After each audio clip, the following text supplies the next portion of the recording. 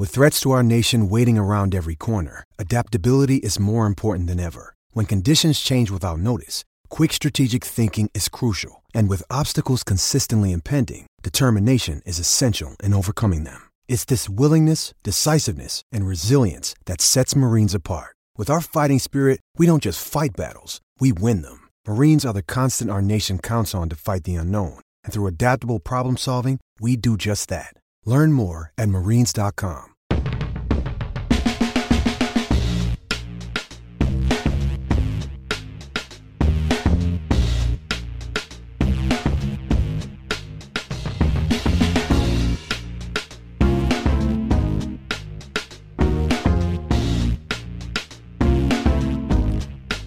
Hello, welcome to the latest episode of the Jaguar Report Podcast. I'm your host, John Shipley, joined with my co-host, Gus Logue.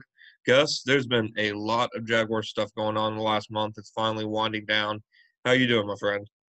I'm doing well, John. It's an exciting time in the NFL. We got the Super Bowl coming up in a couple of weeks. The Senior Bowl is happening this week. Draft season is already underway, unfortunately. But, yeah, there's a lot going on. And then, obviously, the coach hires for the Jaguars. Hey, it's always draft season. That's what's so sad about it. But no, it's definitely been wild. And honestly, this is one of my favorite points in the football calendar. Just this little stretch around the coaching cycle, and when the draft process kind of begins, and then we start with free agency.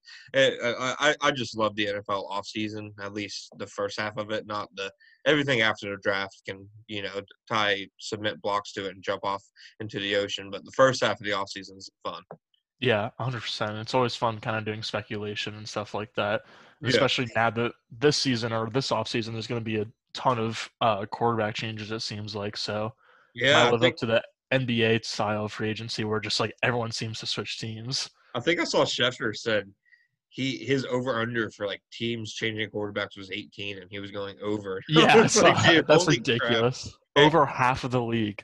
And the hilarious thing was, for all the quarterbacks that were on that graphic he posted, even Alex Smith was on there. Gardner Minshew was not on there. I was going to say. The NFL just stopped caring about Minshew mania completely. That was made very evident to me. He's still pumping out those ads, though. I think he had one the other day. I don't even know what it was for, but did you see that mullet commercial that he was in? Yeah. Hey, man, get it how you can. But I actually have an interesting Minshew proposition. I'm gonna throw out to you for my hot take later on. So let's see how you feel about it. But okay, as of right now, the big thing with the Jaguars, two big things is they still haven't announced their Urban Meyer's coaching staff.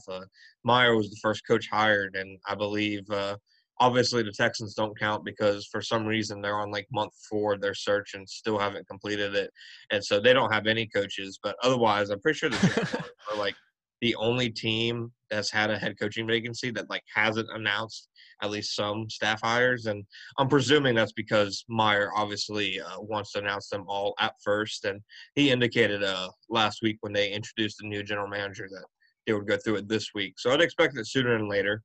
And then, of course, the new general manager last week, it felt like the worst kept secret after Urban Meyer to the Jaguars was that Trent Baalke would just be promoted from interim general manager to general manager, almost because it kind of felt like, oh, hey, you're already here. You've done the job before. It's, kind of right place, right time type thing for him. But he got introduced last week. Gus, just give me your initial reaction to Baalke being promoted to general manager, especially, considering this is Meyer's first time in the NFL. I know a lot of people are trying to act like his hiring doesn't matter, saying he's a glorified scout. But at least in my eyes, I don't think that's true at all. I think he's going to play a massive role in the organization.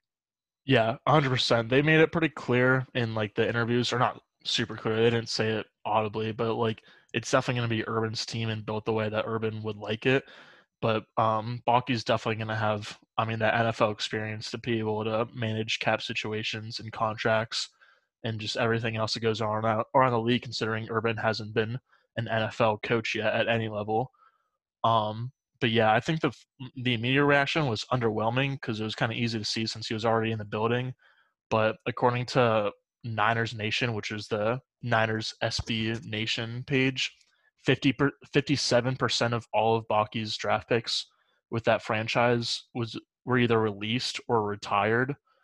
So he didn't really have a great track record. He did help kind of build a team that was somewhat already put in place, but got to the Super Bowl with the Niners when Kaepernick was quarterback. But when you look at his draft history, his first 2 drafts were terrific. I think he absolutely deserves credit for that. People always say, like, Scott McLaughlin or whatever his name was, that I remember he put on Twitter that their board was set when he got fired because Baalke was basically handed the draft like a month beforehand or whatever because that guy had been fired. But I mean, you're still, even if the board's set, you're still having to make the tough decisions in that. I mean, you look at his first 2 drafts and they found some great players, but then like you said, just in terms of sustainable track record, I'd say it honestly kind of looks like an average NFL general managers. Like I don't think it has extreme highs and extreme lows. I think he had more hits than Dave Caldwell in terms of important picks. But if you're talking about just in terms of like hitting percentage, just like picks they got right, free agent signings they got right, they're probably around the same quality of executive. Yeah, as you said, he kind of started off a little hot with the first couple drafts, and then by the end of his reign or whatever, the Niners were one of the least talented teams in the league, so he was ultimately fired. But yeah, so long story short, it makes sense, but it's still a little bit underwhelming. But I mean, as you just said, like that's kind of the resume of a lot of general managers, and as we've said it on the pod before, like the draft is a crapshoot, and like player evaluation is really, really hard. Yeah. And so like the percentage of players that like make the Pro Bowl and stuff like that shouldn't really be taken like completely seriously, like the Bible or anything. So yeah, I don't know. No, and I think it's fine. And here's the thing: when it comes to people judging like front office hires, I think it is an impossible to know, like at least from the outside stance, the media or even NFL fans, what most of these guys do. The only time you can really judge a front office candidate, in my opinion, is if he's a retread, a guy like Baalke, who we've seen in the general manager chair before, like Brad Holmes with the Lions. I have no idea if he's going to be a good general manager or not. I mean, I know he worked for the Rams, but that's all I know about him. I have no idea. Yeah. But Baalke, I know what he's done as a general manager and kind of what his capabilities are. So I think that's one reason it's caught a lot of flack. It's just because, like, when they hired Dave Caldwell, obviously it wasn't a good hire, but a lot of people were excited because what reasons did you have not to be excited? There wasn't a history of kind of failing happening. Whereas with Baalke, there is a history, of an already failed regime. And I think replacing that kind of I don't want to call it misplaced optimism, but just optimism because it's just completely unknown with a guy who's kind of a known product. I think that's kind of caused a lot of people to be underwhelmed by it. And I'd agree with you. I'd say it's an underwhelming hire considering they started the offseason with that as probably his top job on the market. Yeah. I mean, we were talking a while ago about how like the Jaguars GM job was like the most like the one that people would want the most, basically, just because it's a clean slate and you have like your imagination can build a team however you want. But it turns out that wasn't exactly true because Urban is there now. And so it's going to be kind of built how he wants. And so with that said, it's not like you can't say, oh, I wish we had gotten the guy that the Lions hired or that the Falcons hired, just because like they're going to have a lot more control. So it makes more sense for them to go elsewhere. And so it's not like the Jaguars even could have hired best available or whatever you want to call it. And so I think Baalke's fine and we'll see what happens. But it's also seems almost likely that he's only going to be here for a year and maybe is certainly a scapegoat candidate already. His contract's tied up to Myers. Oh, true. Well, contracts aren't real in the NFL. We know this. True that. Well, only Jared Goff's. True that. I'm glad I was on the right side of that opinion. The whole you don't have to actually pay your bad quarterback just because you don't know who your next quarterback's going to be. Blake Bortles helped start that trend, and Jared Goff is the caboose on it because I just that contract makes zero sense. Yeah, and Baker Mayfield is going to be the final leg, I think. Oh, goodness gracious. And see, I like Baker more than Goff or Bortles, but I don't like him as like I don't think he's ever going to beat like the Chiefs in a game that matters. You know, Right. I barely know if they can beat the Bills in the game that matters, but nonetheless, I'm with you. I think people's expectations of the general manager hire really need to be shifted a lot once they hired Meyer. So I'm with you entirely, just because, I mean, all of the appeal about the job in terms of the resources didn't change, but you know, I wrote a column about it last week that, you know, once Meyer got hired, this honestly became a less desirable spot for some general managers, because Right. it's clear that, you know, like you said, Meyer is going to have a lot of sway and a lot of power. And some general managers just want to work in the classic, you know, general manager does the personnel, head coach coaches the players dynamic, you know. So I feel like that eliminated a lot of candidates. And then I'm also not sure really that the candidate pool was as impressive as people were hoping it'd be. You know, you have guys like Joe Horowitz, and then the Kansas City Chiefs front office executive, and Jeff Ireland. They didn't even do interviews. I thought Terry Fontenot was a really interesting guy. He ended up getting hired by the Falcons, but other than that, I mean, Brad Holmes obviously looks really interesting, but other than that, it just didn't seem like there were a ton of like big name guys on the move this offseason. Agreed. That's why it makes a ton of sense to keep someone that's already been in the organization for a year now and has the relationship with Colin. But I mean, Colin said in the presser with Meyer from a couple weeks ago that he said, quote, "We need to be a coach-centric team and organization where the head coach really has to lead the kind of players he wants, the kind of team we need to be, and the general manager and myself, we have to support that mission." So I think it's pretty clear who the team kind of runs through and who's going to be making the decisions. Yeah, And Baalke's going to be there for support, not just for support, but you know I what do I mean. too. Yeah, like I think his voice is gonna definitely like matter a ton. Like for the people that, in my opinion, think that okay, he's basically gonna be a head scout and he's gonna have zero sway at all. I think his opinion is gonna hold a lot of weight. I just it just seems that Definitely. way.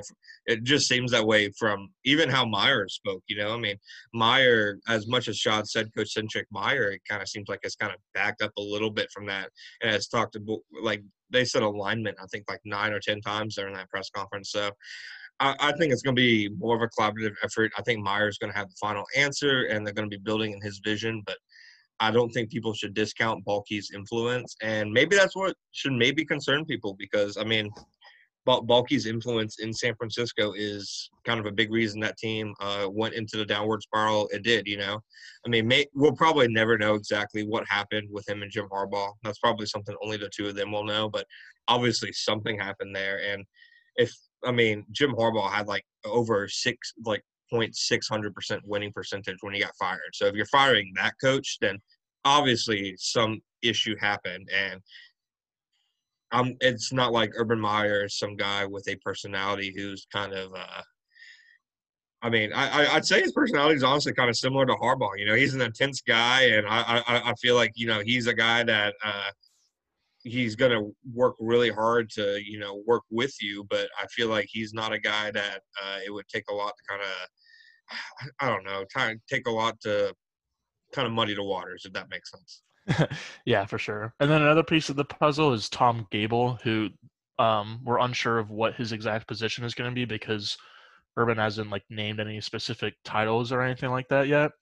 But apparently Tom Gable is already like in the building or whatever and has started working. And Yeah. so Gamble is like a former NFL exec who's spent like 30 years scouting for various organizations. So he's got a lot of experience, and I'm sure his input will be important. And he's really experienced with college guys too. So he was in Philadelphia with Chip Kelly, and then obviously he was in San Francisco with Baalke before that, and then after that. So he's a guy with a lot of experience. It's kind of funny. He's been tied to Chip Kelly with two different teams, but he's he actually interviewed with the Jaguars in 2013 to be their general manager, and then turned down a second interview request. So it's funny that, you know, 8 years later, here he is, you know, finally in the building. But it really just felt to me like I think if Baalke wasn't hired last year as their director of pro personnel, I don't think he's hired as a general manager this year. I think he basically got a year to basically impress the Khans and the franchise. And then I don't even think it's anything he did as the interim general manager. I think once they hired him, they saw him as a potential replacement for Caldwell probably then. And that's just me assuming. Yeah, no, I definitely agree with that. I think that's fair. It'll be, I mean, the offseason is going to be a lot of fun with hopefully a decent amount of new talent and new players for the Jaguars. But one of the reasons it's going to be really interesting is just kind of seeing how it fits into Urban's vision for the team versus like other picks or players who maybe Baalke would likes more. And I don't know, just see how that whole dynamic works will be a lot of fun to monitor. Yeah, absolutely. I thought the one of the interesting things was when they were asked about the number 1 overall pick. Meyer said him and Baalke have talked about it, but that's going to be a deep dive or whatever. And then Baalke said he agreed with what Meyer said a few weeks ago about it being one of the most important decisions of his life.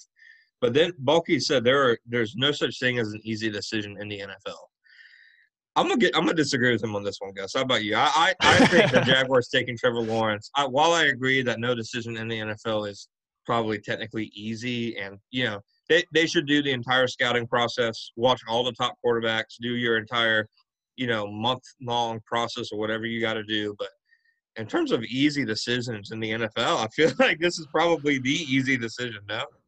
Yeah, I mean, of the easy decision or of the decisions to choose them, I feel like, I mean, the thing with the NFL is that no decision is a sure thing. So, like, I kind of understand what you're saying there, but I don't know. I agree with you that, like, basically what you're trying to say and what I agree with is that the Jaguars are taking Trevor Lawrence first overall, and nothing else is even going to be close to happening. Yeah, no, for sure. And a lot of people, I saw some website had this Urban Meyer quotes are worry like Jags fans about Trevor Lawrence because he was saying something like, "We know there's a few elite players," and I cannot fathom any scenario in my head that the Jaguars don't take Lawrence, and it's 80% because of him on the field and where he's clearly the best player, and 20% because I think Shad Khan, for all of his missteps as an owner, he's objectively a good businessman, and not taking Lawrence probably be one of the worst business moves of his entire career. So I just don't see a scenario where Khan isn't mandating that Trevor Lawrence is his quarterback. Like, hey, it's Urban, it's your team, and it's great if you want to have control over all these other decisions, but Lawrence is the quarterback in the fall. That's how I really don't see any scenario where Lawrence isn't fit personally.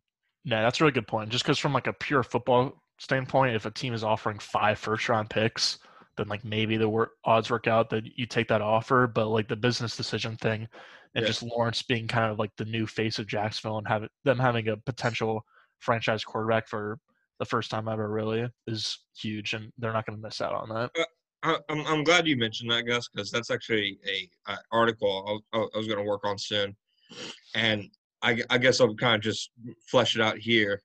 You look at the teams that have like benefited from teams trading up for quarterbacks, like the Rams with RG3 and the Browns with Wentz.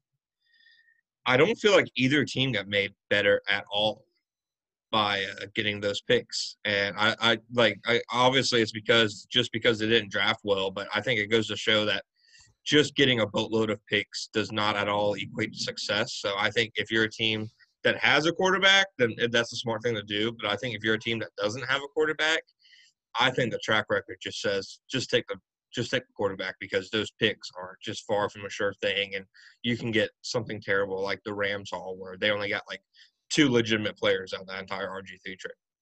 Yeah, it's just the main argument is that like the draft is hard. And so, like, basically you want as many chances to succeed as possible. So that's why it's so smart for teams to, like, trade back in the 3rd round to get, like, 2 fifths or something like that. It's just because you want as many attempts as possible. But, yeah, with that said, for what seems to be a surefire prospect in Trevor Lawrence, it wouldn't really make a lot of sense, especially since, I mean, the point of trading back is to get more attempts because the draft is so hard. So it doesn't mean that those more attempts is going to turn into anything either. So it's a good point. Plus, they already have 11 picks. I mean, yeah, they already had 12 last year, yeah. And I think those first 5 picks are the most important. I think they had the 5 in the first 65 selections, which I think only a few teams have had that. The Cleveland Browns a couple years ago, like during the Sashi era, they had that. And I think those kind of drafts just go to show you that having the ammunition is extremely important. But like you said, it's a crapshoot, and having more chances increases, your likelihood, but it doesn't guarantee anything. So at least in my mind, it goes like in terms of value, it goes like quarterback, then picks, and then, probably every other position. I'd rather get extra picks and take a defensive tackle number So 6 overall. quarterback, then trade back, then any other position. Yeah. Okay. Yeah. Yeah. No, I at agree least, with that. and I don't even mean that for the Jaguars. I mean that for like any NFL team. Yeah, I was gonna say like the same thing goes for the Jets. They should take they should take Justin Fields, and if they don't take Fields, then they should take Zach Wilson, and if they don't take Zach Wilson or Lance or anyone else, then trade back. But if what would be fantastic though is if they got like bookmark tackles and Becton and whoever that guy is from Oregon. How ridiculous would that be?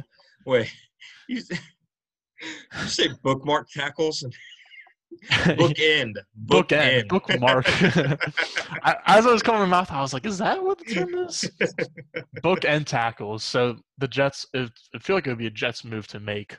But if they don't trade back or take a quarterback, if they do get both of those like ridiculous tackle prospects, that'd be pretty sweet. Even though it would be dumb. For sure. Gus, how different would this offseason be if the Jags had the number 2 pick instead of the number 1 pick? I think Baalke probably is still general manager, but I don't think Meyer's the head coach at all. Ooh. I mean, everyone would be so obsessed with like the Meyer Ohio State Fields ties, even though there's not actually a tie. I don't think he takes a job unless they have the number 1 pick. I really don't. Yeah, I think that's fair. Even like the build-up after there was reports of Meyer taking the job, it took so long for them to actually announce it. Yeah. And everyone was like, "Well, does Urban? He's trying to decide if he actually wants a job or not, and all that stuff." So, I would. At first, I disagreed, but I think you have a good point. Yeah, it's just crazy to think like that one Jets win. For all we know, maybe the Jaguars hire Robert Saleh, instead of Urban Meyer. Then the Jets make a different hire. So it's just crazy. It's just crazy, the kind of domino effect these kind of things have. Because definitely that's something I've been thinking. It's just like, and that's another reason why I think it's a lock the Jaguars take Lawrence is because Urban Meyer is their head coach. Urban Meyer has had plenty of opportunities to make the leap from college to the NFL before. He said he's basically been hearing about it for a decade. There's a reason he did it now, and he did it because, at least in my opinion, he did it because the Jaguars, they have that they'll be able to have that quarterback position figured out. You look at the failure of a lot of college to NFL head coaches and just a lot of head coaches in general. It's because they don't have the quarterback position, figured out. Nick Saban in Miami, they whiffed horribly on Dante Culpepper over Drew Brees. They got him fired. Jim Harbaugh, while things were going well, was when Kaepernick and Alex Smith were at the top of their game. And then once things started to slip, they went 8-8, and he got fired. Chip Kelly never figured out the quarterback position. Then you have Jimmy Johnson, who found his quarterback right away. So I think having a chance to pick Lawrence is the biggest reason that they were able to actually get Meyer in the boat. And I think Baalke, at least from my perspective, is probably going to be their general manager either way. But I do think having Meyer there at least increases their chances for success because I think people would rather see a team kind of with Meyer's vision, with Baalke's voice kind of assisting, than a team built with Baalke's vision and kind of the head coach piping in. Does that make sense? Yeah, and I think Shad probably wanted like a coach-centric team regardless, honestly. Like Meyer's definitely a strong candidate for that type of role, but it seemed like Shad kind of wanted like the one guy in charge. I mean, he had like Coughlin being kind of like the head guy for those a couple years ago, and so the head coach who isn't the coach. Yeah. What a bad idea, man. So I agree that Baalke still would have been the hire. I think there definitely would have been a higher probability of them going with someone else who maybe would have had their own kind of vision and have more leeway to kind of build the team however they wanted. But yeah, it definitely seemed like the head coach dominant force or whatever you want to call it was kind of the way they're going to go. Yeah, I'm with Especially to pair with a number 1 overall quarterback. Yeah, absolutely. for the next 4 years. It's just, I mean, it's not often you can kind of get that head coach quarterback synergy, like Right. exactly right. Like, you know, the best franchises, they always have it. You know, like Reed and Mahomes are, you know, like entwined together. You know, Russell Wilson when he was actually good with Pete Carroll. You know, I mean, like that that kind of stuff. So it I think it's definitely the biggest reason, but I I can't shake the feeling that Baalke was kind of Shad's guy from the jump. But I also don't think this was something that was likely forced on Meyer, because just from everything that I've read and watched and listened to from Meyer as a coach, you know, from his college days, he does not seem like the kind of person who would take a job if somebody was going to be forced on him, you know, like, so I don't think Baalke gets hired as general manager if Meyer doesn't say, okay, yeah, that works. I can work with this guy. Yeah, 100%. Like, I mean, it's Shad's decision to make ultimately, but he definitely was getting input from Meyer. I think that one thing that's interesting is how long they're actually talking, because like they try to clear up in the interviews, like, oh, it's been like a couple of days or a couple of weeks. Like Baalke, I think, let it slip that they've been talking for several weeks, and then Urban, like later in the interview, was like, oh yeah, it's been like about a week that we've been talking. So I mean, Yeah. I think Shad's kind of had a plan set for a while. And I mean, Tom Gamble, them saying that Tom Gamble is already working, it's clear that Baalke was Yeah. general manager before, you know, he actually was officially given the title in public. But and I thought it was interesting that Meyer kind of completely downplayed the notion that him and Baalke had any kind of prior relationship. He mentioned, of course, that he knew him. I think his exact phrase was like, "I knew him, but I didn't know him," if that makes sense. Like, because he had met him while Baalke was a scout for the 49ers, because I think he was an area scout for Meyer's region when he was the head coach at Utah. And so he knew him when they were scouting Alex Smith, but Meyer basically said that was about the extent of their relationship, and that was like 15, 16 years ago. So I know a lot of people put that connection together and kind of thought maybe they were a package deal, but I really don't think so, because it seemed to me like Meyer kind of almost went out of his way to be like, no, this is a partnership that kind of just started. Yeah, he definitely was trying to play PR with that, but we'll see. Like anything else, you kind of have to, obviously, you can have takes and, I don't know, opinions or facts about like their past and stuff like that, but until it actually happens, it's hard to say how good or bad the hires are right now. Yeah, true. And I don't think, like I said, I thought once Meyer was hired, nobody should be, you know, like going crazy because of a general manager hire, because Meyer's influence is obviously going to matter. But like I said, I also wouldn't downplay Baalke's influence. I think taking a measured reaction to this, you know, is kind of, okay, you know, maybe it's not the worst thing in the world, but it still has potential to backfire. It's kind of the best way to work at it. Yeah, Baalke is going to have a powerful voice in the room, but it's not going to be the most powerful. Yeah, no, that's a good way to put it. Want to make your own podcast? Spotify's got a platform that lets you make one super easily, then lets you distribute it everywhere and anywhere, and even earn money right from it. And it's all in one place for free. It's called Spotify for Podcasters, and here is how it works. Spotify for Podcasters lets you record and edit podcasts right from your phone or computer. So no matter what your setup is like, no matter where you're at, you can start creating today. Well, I guess, you know, it kind of segues, you know, into our next topic. You know, as Baalke is going to be filling out his front office staff, obviously, the Jaguars reportedly already, yeah, it's Sadie in the background. There's nothing I can do Hi, about Sadie. it. Yeah, y'all going to live with it. And Baalke is going to be putting together his front office staff. They last week reportedly already fired or parted ways / fired, because that just means fired every time you see it. Fired John Idzik, who was the, I think, assistant general manager under Dave Caldwell, and he basically did all the cap stuff. But he wasn't just cap stuff. Like, I was at the Senior Bowl last year. John Idzik was all over the field talking to players. So they're going to be reshaping the front office pretty significantly, but they're also reshaping the coaching staff. They have yet to announce a single hire from Meyer's staff, like we said beforehand. But that doesn't mean there haven't been a ton of reports. You know, there's been names like Chris Ash and Charlie Strong tied to Urban Meyer. We haven't really seen much on the offensive side of the ball, but we have seen reports on 2 coordinator hires, well, actually 3 coordinator hires. It's been reported, I think Aaron Wilson, the Houston Chronicle, reported yesterday that Darrell Bevell signed a 3-year contract with the Jaguars to be their offensive coordinator. Meanwhile, former Baltimore Ravens defensive line coach Joe Cullen looks like he's locked to be their defensive coordinator because the Ravens have already hired a new defensive line coach. So just going to go ahead and assume that means that Cullen's going from Baltimore to Jacksonville. So, Gus, Bevell and Cullen, I mean, 2 hires that I don't think people would have, predicted right when Meyer got hired. What are your early reactions to this?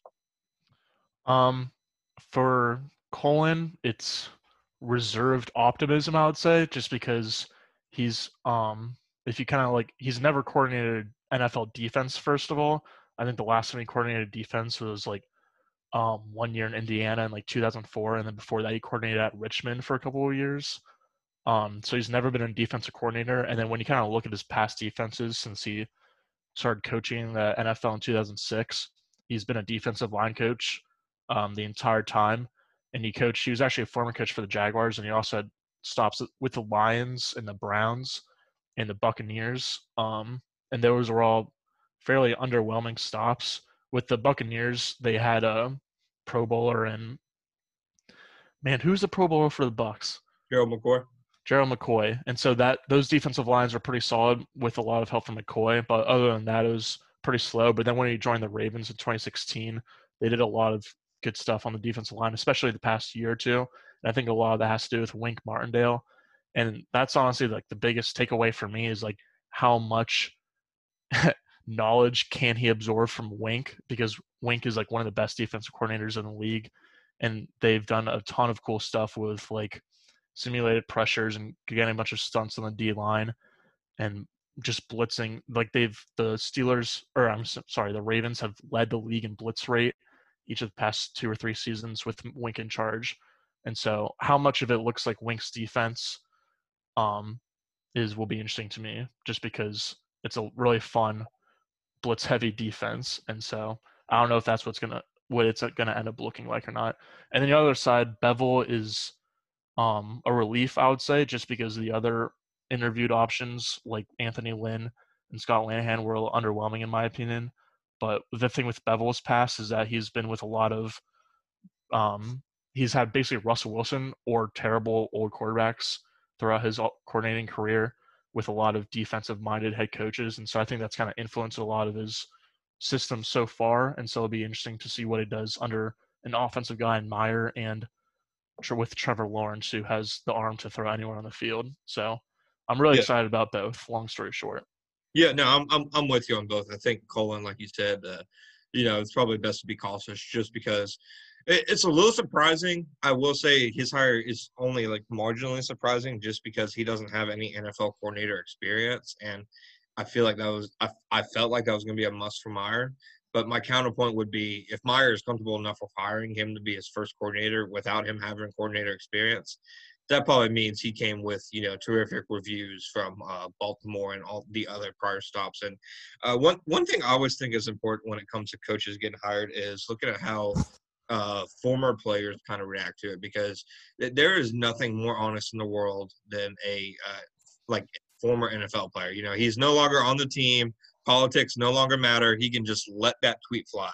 We see it all the time with, players saying I've seen, Jaguars players come out in recent years and talk about former players oh yeah, that guy sucked. But I mean, when it comes to Cullen, who was there for a few years, Austin Lane, Terrence Knight, and Jeremy Mincey have all raved about the dude's kind of, just his ability to communicate with players and his overall knowledge of the game. So I think if you have 3 former players who maybe only a third of them finished with a good standing with the team, didn't leave with some animosity, but they're really excited about the hire, I think that probably says something. And then let me just add the one other thing is that they're going to have reportedly Chris Ash and Charlie Strong on the defensive staff, both of whom are former defensive coordinators for college teams. And so that experience will definitely help a lot, even though Cullen himself hasn't been a coordinator at the Oh yeah, NFL level. yeah, no, absolutely. I guess none of them have been NFL defense coordinators, but there's still, long story short, a ton of experience on that staff. Not coordinators, but they've been around football for a long time, and they're three respected minds. So I'm with you. I'm interested, like you said, to see what kind of scheme Cullen brings, just because I have no idea what he's going to bring to the table. I don't think we're really going to know until we can kind of get a chance to talk to him. But I would imagine, coming from Baltimore, that he's going to bring some of their staples. To me, it's not even – I don't think the 3-4 or 4-3 distinction is even that important for the Jaguars. I think what's more important is basically like your principles of how aggressive you want to be on defense, and if you want to be a reactionary defense or the one that kind of, pushes the envelope and makes the offense adjust to them. Like the Los Angeles Rams under Brandon Staley. Offenses had to adjust what they were doing to, how the Rams are coming out to defend them. Meanwhile, the Jaguars, under Gus Bradley and Todd Wash, it was the complete other way around. Like, when did offenses ever have to adjust for the Jaguars' defensive scheme? Because they were seeing the same thing over and over and over again. Right. It was kind of a, okay, we're not going to throw anything crazy at you. We're just going to try to do this one thing really well. And never mind the fact that they only did that one thing really well for like a span of 35 games over 8 years. But it just, I think just bringing a kind of different vision to the defense, from it, like a more aggressive vision and a more aggressive mindset, I think it's so much more important than arguing whether 3-4 or 4-3. Yeah, I think aggressive is definitely a good mindset to be in. And then, I mean, the thing with any coach is kind of putting your players in a good position to succeed and kind of molding around, like fitting your scheme to your players versus fitting your players to your scheme. But with that being said, I think with the players that the Jaguars have right now, especially defensive ends, Kayvon Chaisson and Josh Allen, a 3-4 does kind of make more sense. And so that's another reason it'll be interesting to see the offseason moves, is whether Cullen goes after, or the Jaguars just in general go after like another man-heavy corner who can play opposite of C.J. Henderson, or if they prioritize like an explosive 3-tech, or kind of what their plan is and kind of how. Because I mean, definitely there's a few building blocks on the defense, 100%, but there's also kind of a decent amount of flexibility for how you can shape the rest of the roster. I was going to say, there's more, I feel like, holes that need to be filled than there are like players who are solidly in place for the future. Yeah, but the good thing about that is that it's not like you look at the stat, or you look at the roster and you're like, oh, we only have like 0 corners, so we have to build off that. Exactly. So. No, I'm with you completely. I really get the sense that they're about to buy a defense this offseason. Like, I think that's where most of their money is going to go to in terms of free agency signings. I could see maybe like one big offensive free agency signing, but I think they're going to pay at least 3 dudes on defense like significant money. Yeah, I'm hoping it's either like they get John Johnson or Marcus Williams at safety. I feel like John Johnson is like the Chris Bosh of the Rams' big 3, where he's just kind of the forgotten guy. But John Johnson was really good for the Rams last year, and then Marcus Williams is a really good young free safety for the Saints. And I just say both of those players because they're coming off of their rookie deals, and they're pretty underrated by, I think, probably the public. And they're both on teams that just don't have enough cap space to re-sign them, so they're almost definitely going to go to a new team. Yeah, no, I've been pounding the table for John Johnson. I think he'd be, he just at the end of the day, you can talk about all the kind of things they need on defense. They need playmakers. They need guys who can actually change the flow of the game, and that's kind of what John Johnson is. I mean, dude's a walking play waiting to be made. He's a great tackler. He can play in the box. He can play deep. He's good against the pass. He's good against the run. And I've been a fan of his for years. So I definitely think he's a guy that need a target. Other than Leonard Williams, the defensive line group's kind of not great. Dalvin Tomlinson is like a good run guy, but I don't see many guys who are like impactful pass rushers in that group. Do you? No, not really. I think Larry Ogunjobi is pretty interesting, but he's not like – I feel like he was better like 2 years ago. Yeah, he's solid, but he's not like a prize free agency signing. Exactly. So I think the secondary is where I think one safety and one corner are gonna get bags. I think William Jackson honestly makes a lot of sense for them too. From Cincinnati. Yeah, the corner. Yeah, I think corner would make a lot of sense. I mean, I'm still hoping that J.C. Jackson gets away from restricted free agency because I think he's another really awesome underrated player. But Sure. he's a restricted free agent for the Patriots, so I won't be surprised if they retain him. Yeah, sure.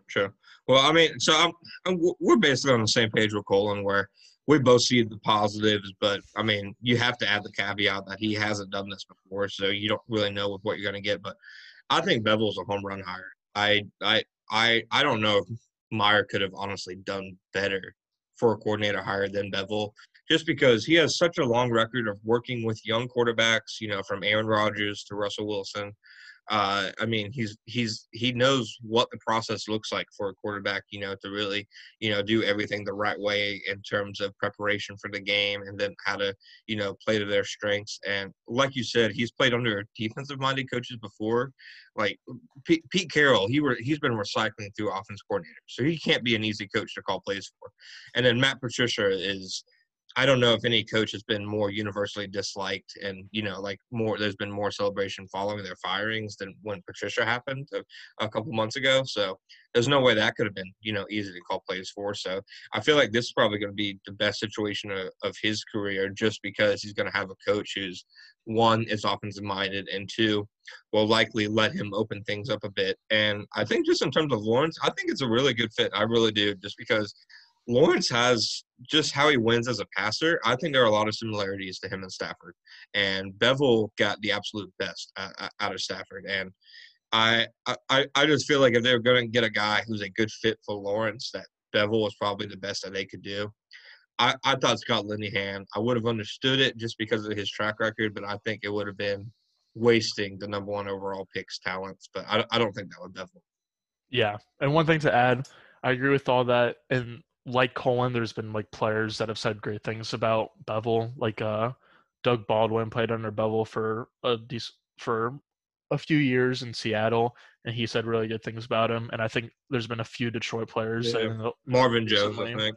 Yeah, have said good things about Bevel as well. So that's another good thing. But I got two hot takes. One is that Bevel will be a head coach in 2 years, just because I think this will be the climax for him of being able to kind of showcase what his scheme is and have the talent available to show it, kind of, just because Lawrence is coming in. And as I've said before, and I'm still on this, I think the Jags are one starting receiver away from having an ideal receiver room. So yeah, I think Bevel is going to get a coaching job in 2 seasons is my prediction. And then the other is that the Jaguars lead the league in deep pass attempts next season, just because I just think they're going to chuck it. I do too. I think they're going to add at least one guy that runs a 4-3, and they're going to throw the ball all over the place. Yeah, I think that makes a lot of sense. I'm kind of I would like to see them get a Galladay or Chris Godwin or Allen Robinson type, just so a really good player. But yeah, they need a guy like Allen Robinson. Go get Allen Robinson. But with that being said, a true do-it-all alpha receiver would be awesome. But I agree with you that I think if that doesn't happen, then there's a pretty good chance they add a 4-3 guy to kind of do a bunch of gadget plays, but to open up the field. Not that Shenault is going to be used in a lot of schemed plays. Yeah. But I think they're going to want a faster guy for speed options and jet sweeps and that kind of thing too. Different style, I mean, Myers always had that kind of player, whether, Percy at Florida or Curtis Samuel at Ohio State. I got 2 hot takes now. Here's mine. If the Jaguars do not sign Curtis Samuel in free agency, which I think is a legitimate possibility, yeah, I think Kadarius Toney and Rondale Moore are legitimate, if not likely, options at pick number 25 overall. Yeah, I think that's a good take. I think more people are going to come around to that too, honestly. Just because... and people are going to be like, no, we have Chark and Shenault, Colin Johnson. I mean, you don't see the Chiefs and Buccaneers saying we have enough weapons. They keep building around the quarterback, and it's just you're much better off giving Lawrence more weapons than you are finding that 3 technique that you need. Yeah, and even a running back, even if they get someone I don't know, whoever this year's Antonio Gibson is going to be, when they can they're kind of sort of a receiver at the same time, just because even though the Jaguars do have Robinson, and that's kind of running back is a position that doesn't need to be filled, I suddenly wouldn't be surprised to see Meyer want kind of another running back, just because I think it's still a need. Yeah, and they're going to be like a little bit more run heavy than I think people will expect. Like I don't think they're going to be like top 3 in pass rate and stuff like that, but I think it'll mostly just be like, I don't know, a lot of zone runs and then deep shots. I was gonna say that my teams love to run the ball and a lot of play action, so definitely. Yeah. I can see that. At first, I thought you were gonna say take a running back at number 25. I was like, no, like Gus, that was an interesting. That would have been an interesting pivot, but I see what you mean now. If James Robinson was signed by a different team in undrafted free agency, then I would honestly expect that to happen. But fortunately, with him, the Jaguars probably won't waste resources on a running back that high. Yeah, no, I'm with you. And okay, I guess and yeah, I agree with you. Like my main thing is I think people are gonna all off season be skeptical of the Jaguars adding a receiver so early, but I'm almost getting to the point where I'd be surprised if the Jaguars don't pick a receiver with at least one of those picks that are number 25 or one of those 2 picks in the second round. Yeah, I mean, if the Jaguars don't come around or come out of the draft with a receiver at all, then I'll be shocked, because I feel like they're almost definitely gonna, at the very least, take a receiver or 2, like with their later picks. But yeah, I agree with you. I think that receiver is a much stronger possibility than a lot of people believe at this point. Okay, and then my second hot take. Are you ready? Yeah. My second hot take is, if the Jaguars are going to make any trade this offseason, it should be straight up Gardner Minshew for Alex Smith. No, disagree. Yeah? Why would you want Alex? Or I guess, okay. All right, I don't hate it. I had to think about it for a second. He's not starting at quarterback. He is for the Washington football team. Not in Jacksonville. Like Alex Smith wouldn't be starting at quarterback. He'd obviously be a backup for Lawrence, but I feel like he'd be that perfect kind of like Josh McCown type, where he's your backup and he's a player, but he's basically like an extra coach on the staff. And just, I mean, his relationship with Meyer is super tight, and Meyer's always, and it seems like he's gonna. At least to me, it's kind of obvious that he's going to be a coach eventually. So I think kind of getting him in there as the veteran backup, because I think they need a veteran backup for Lawrence. I think it would just do a lot better than having like Minshew as the backup. And then, if you get a good backup out of Minshew, who you spent a 6th-round pick on, I think that's a winning proposition. No, I agree. I did a full 180. I like the take now. It's just when you first said Alex Smith, I just thought of like his entire leg being like just wrapped in a cast. Oh, but, no. If it was up to me, he wouldn't be anywhere near a football field. But that is the path he has chosen. Yeah. No, I think that's a good take. I think he'd definitely be a bigger / better influence behind Lawrence than Minshew. I think both teams would win there, because I mean, Washington needs to figure out something at the quarterback position. I mean, why not continue to take – I mean, if you're going to take a flyer on a guy, I think it makes more sense to take a flyer on Minshew than it does, like, Kyle Allen or something like that. Yeah, and the other reason that makes sense is because the Jaguars have another 6th-round quarterback who they can kind of have as their, like, project or whatever, and Jake Luton, who was certainly underwhelming, to say the least, as he – what was it? Was it 4 interceptions in the Pittsburgh game? Yeah, it was. Yeah. So, I honestly kind of like Luton, not to say that he should be a starter or anything, but I just think he has a little bit more raw talent than people might think. I agree. He was put into. I mean, he was put into a bad situation. I mean, he never should have played as a rookie. It kind of just happened. Yeah, 100%. So he's not good, but he's also not nearly as like awful as a lot of people probably think just from watching him. So yeah, I like that. Okay. The one other thing about your face at first, I can't get over it. You look like you were disgusted with me for even mentioning it. I mean, no, it makes a lot of sense from like a football operations perspective, but like I was just initially thinking of it from a pure football on the field perspective, and I was disgusted. But The one other thing I want to add before I forget is that Urban said in his first presser that he'll not be calling the plays. Yeah. And so obviously it's to be determined exactly what the offense is going to look like, but we should expect it to look more like Bevel's past offenses and perhaps with like some like wrinkles or at least inspiration or say from Meyer would be my guess. Yeah, no, I would agree with that. And I think another big thing with Meyer that people probably don't already recognize is how much influence he's going to have over special teams. I mean, he's a major special teams guy. I think at one of his last years at Florida, I think they didn't even have a special teams coach because, I mean, he was basically running the unit.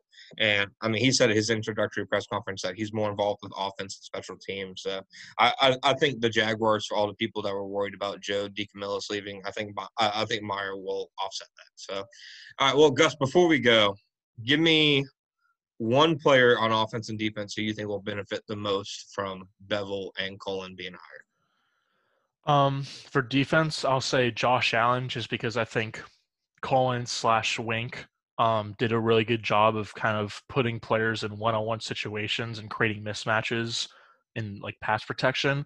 And the biggest beneficiary of that in the past 2 years has been Matthew Judon, who's certainly a good player, but he might not be as great of a player as like his statistics assume or say that they are. And so I think that they're going to do a really good job of like kind of moving Allen around a little bit and designating mismatches for him to kind of take advantage of running backs and tight ends and just making it a Josh Allen friendly defense. So I think like before the season, I said that Josh Allen under sacks would be a smart prop bet to take just because he kind of overperformed a little bit his rookie year.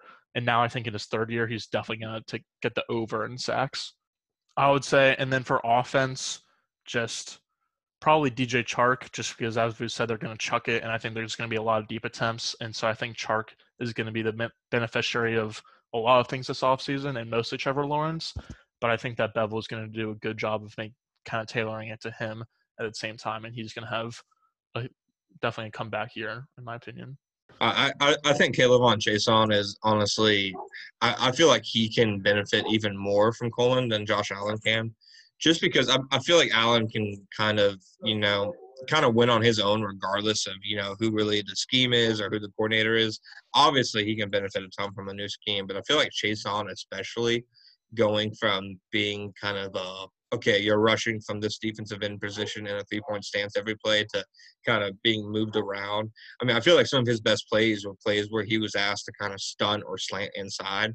So I feel like just a scheme that asks him to move around more post-snap and pre-snap will benefit him. And then offense, yeah, I think DJ Chark is probably the right choice. I really do, just because I think he's going to get those deep shots that we saw Bevel use Kenny Golladay or Golden Tate back in the day for. So I'm with you. I think so. My two picks would be Chark and Chaisson, coincidentally, two LSU guys. Yeah, and then I would say the runner-up for offense would probably be James Robinson, in my opinion, just because, as you said, I think the offense is going to be a little bit more run-heavy than people might assume. And as of now, James Robinson is going to be the main beneficiary of that. And maybe they add a gadget receiver or a scat back or whatever in the offseason. But as of now, James Robinson is set to be like a major workhorse like he was last year. Yeah, no, for sure. I mean, I'd be surprised if Robinson doesn't make at least one Pro Bowl under Meyer, honestly. Because Meyer's always had a workhorse running back, especially at Ohio State. And I feel like he's going to love Robinson as a player. So I'm with you there. Well, that was all we had for today. Gave you the terrific hot takes already. So, Gus, is there anything else you want to add before we get out of here? I will say another hot take I have is that Zach Wilson is going to be the second quarterback drafted in the draft. I agree with you. We're seeing a lot of Justin Fields like ranked as like the number 4 quarterback or whatever by and it's like January. People that would know. Yeah. Usually that happens in like early April, I feel like. Yeah, so I'm with you. I feel like if the Jets don't take Fields, I feel like he's going to be like a Lion or something like that. That would be unfortunate. God. What did they do to you? Did you see that interview? He's gonna get his kneecaps bitten off or something. His kneecaps won't be bitten off. The other team's kneecaps will be. His kneecaps will be pristine. I guess so. We'll see. I feel like Carolina would be fun, but No, I agree with you there. But what do you mean? Carolina's going to draft Mac Jones because they're coaching him in the Senior Bowl or something stupid like that. That's what Twitter tells me. Okay. Well, thank you guys for listening again. By the time we're back next week, we'll probably have an entire coaching staff announced, so we can go ahead and go through that. And we're obviously going to be inching closer to free agency, so we'll be hitting some of that as well. So thank you for listening. As always, you can find me at _John_Shipley. You can find Jaguar Report at Jaguar Report or si.com/NFL/Jaguars. Gus, go ahead and give me your at. I'm at Gus_Logue on Twitter. I just posted a really long thread. I think it was like 25 tweets of a bunch of plays that Urban ran with Curtis Samuel and Laviska Shenault, or not Laviska, of Curtis Samuel and Percy Harvin in college and what it could mean for Shenault. So go check that out. Well, thank you guys again, as always, and until next time.